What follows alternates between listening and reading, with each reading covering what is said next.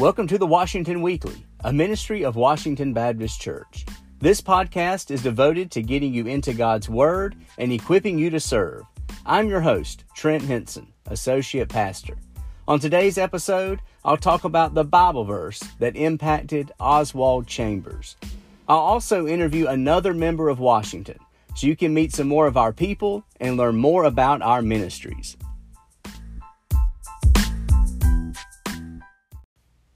Each week, I talk about specific Bible verses that impacted people or situations.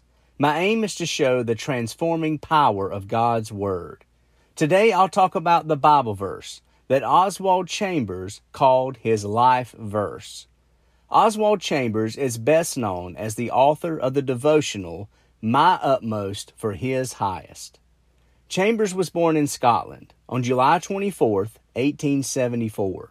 At the age of 15, his family moved to London, and shortly after, Chambers accepted Christ after hearing the preaching of Charles Spurgeon. Chambers was gifted and enrolled to study art at the University of Edinburgh at age 21. While he was there, he felt a call toward ministry. So at age 23, he left Edinburgh to attend Dunoon Bible College. While there, he heard F.B. Meyer preach about the power of the Holy Spirit and the necessity of living in the Spirit as a minister. Chambers felt that there was something missing in his life. He immediately went back to his room and prayed that God would fill him with the Holy Spirit. He expected to feel something different and see something miraculous associated with the power of the Holy Spirit, but he didn't. That was the beginning of 4 years of spiritual darkness for Oswald Chambers. During this dark time, he said, quote, "The Bible was the dullest, most uninteresting book in existence, and the sense of depravity and the vileness of my nature was terrific." End quote. Chambers had no peace. He felt like there must be more to the Christian life than what he was experiencing. His peace came one night during the prayer meeting at Dunoon Baptist Church, where he acknowledged his emptiness and a need for the Holy Spirit in his life. He really wanted to yield himself fully to the will of God. That night he read Luke 11:13, which says, "If you then, being evil, know how to give good gifts to your children, how much more will your heavenly Father give the Holy Spirit to those who ask Him?" This verse said all he had to do was ask. That night he dropped to his knees and asked God for the anointing of the Holy Spirit upon his life and his ministry. He simply believed this verse and claimed this verse. After this he said, quote, "I had no vision of heaven or angels. I had nothing. I was as dry and empty as ever. No power or realization of God, no witness of the Holy Spirit." End quote. The next day, he was asked to speak at the Bible meeting, and that day, 40 people came forward to give their life to Christ. Chambers realized that the Holy Spirit was with him the whole time. The difference was now he simply trusted what that verse said. He understood that the power of the Holy Spirit in your life was evidenced by seeing the fruit of the Spirit in your daily life, and things like love, joy, peace, patience, kindness, goodness, faithfulness, gentleness, and self-control. After this, Chambers was excited to teach the Bible, and Luke 11:13 became his life verse. From then on, he would just trust the Word of God. At 31, he finished school and was ready to share the gospel. Upon graduating, he wrote, quote, "I know in my bones that it is, go ye into all the world and make disciples of all nations. And glory to God, I am going." End quote. He then traveled to America and taught at God's Bible School in Cincinnati for 6 months. He then traveled to Japan to work at a Bible school in Tokyo, and then on to Britain, where he worked as an ambassador for the League of Prayer. In 1910, he married Gertrude Hobbs, that he affectionately called Biddy. Biddy had worked as a court stenographer, and as Chambers taught and delivered sermons, she would take notes in shorthand. This would later become a huge part of their ministry. In December 1910, the couple opened the Bible Training College in London. Chambers said the purpose of this school was, quote, for God to help himself to lives, end quote. All was well until 1914, when Britain entered World War I. Chambers decided to serve as a chaplain with the YMCA, and in 1915 he went to Egypt to minister to the troops. In October 1917, he suffered from appendicitis, but resisted going to the hospital on the grounds that the beds would be needed by men wounded in battle.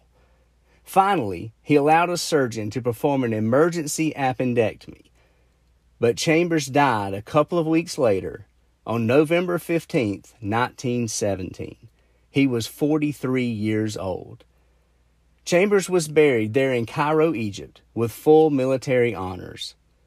Later, someone told his wife, Biddy, to print one of his sermons and send it to the soldiers as a Christmas gift. She selected the sermon, The Place of Help, and sent it to the soldiers in Egypt and France. It was well received.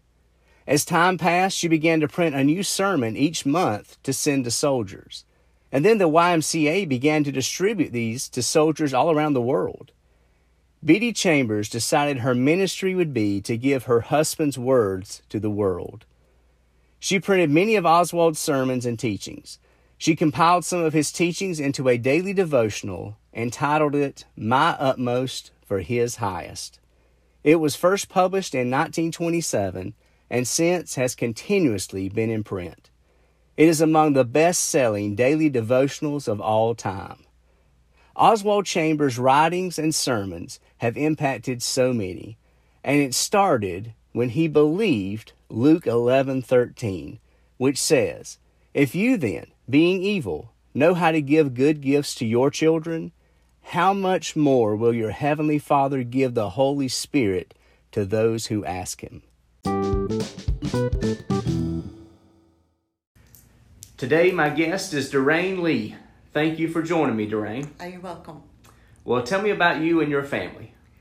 Well, I am married to Treva Lee, and he is the principal at Northwood Middle School, and he also works with the security team here at the church sometimes. And then I have a son. We have a son. His name is Hank, and Hank participates with the youth. They just went to Centrifuge a while back, and he enjoys all the different activities he gets to experience here at the church. Yes, well, we're glad your family is here with us. Well, tell us what led you to Washington. Well, I actually have been here since I was born because my mom and dad, Ralph and Debbie Stiles, they were members here before I was born. Yes. And so this has been my church all my life, and my sister as well, Gina Harvey.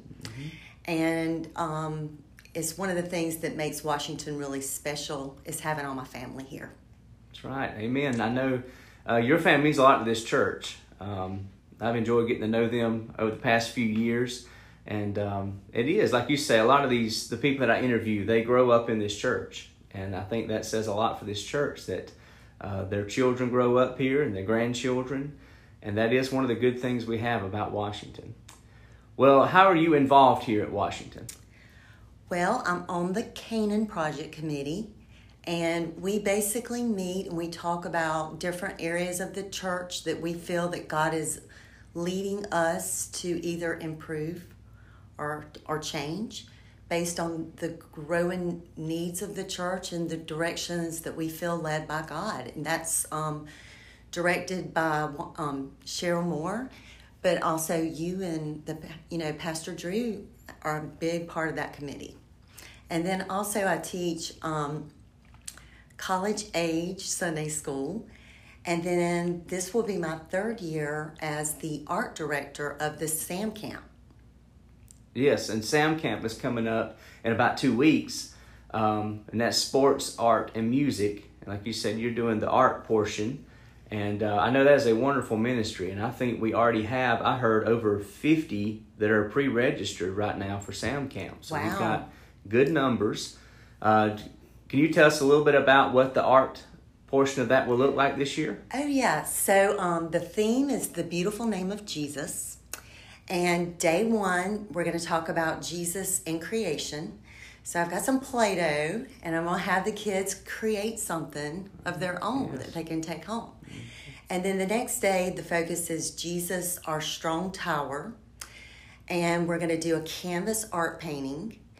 And I couldn't think of anything stronger and better than a lighthouse, because not only is Jesus our strong tower, but he's also the light of the world. So we're going to do a lighthouse painting. And then the third day is Jesus Saves. So I've got some sun catchers that we're going to decorate, and they can take home and hang them somewhere if they want to. And then the last day is Jesus as Lord.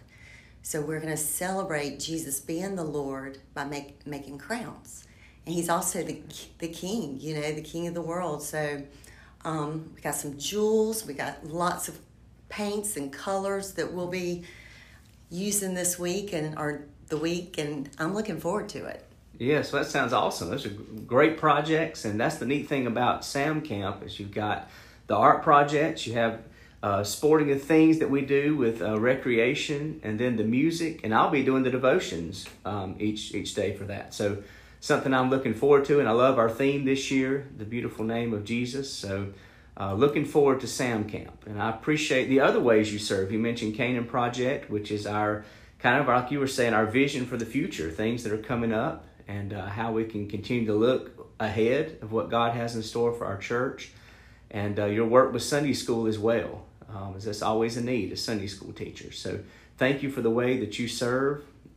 We really appreciate that. And my last question is always, what is the best thing about Washington Baptist Church? Well, for me, it is being here my whole life. I have a lot of connections with a lot of people, and I just really feel like they're family, and I feel the love and the support. When bad things happen, I appreciate the prayers, the people that have supported me and my family through the years.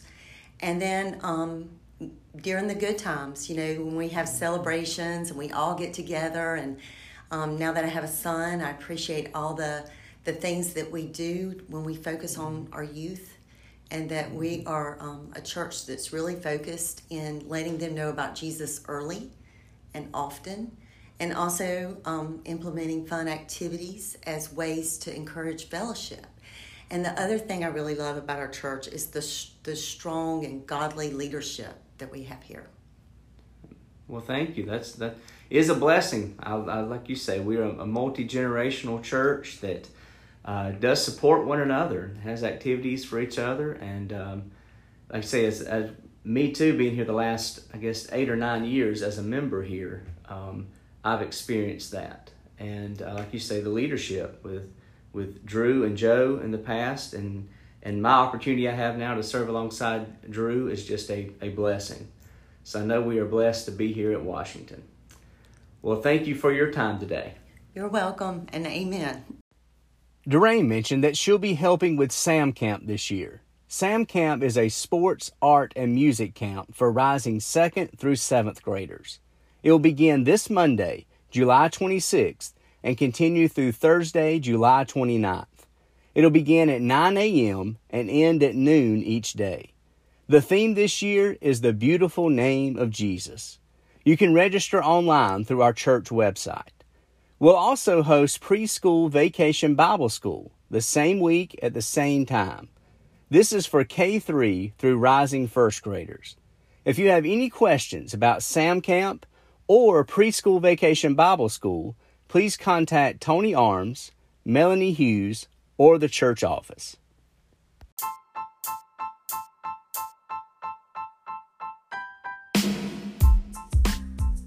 I hope you enjoyed this episode of the Washington Weekly.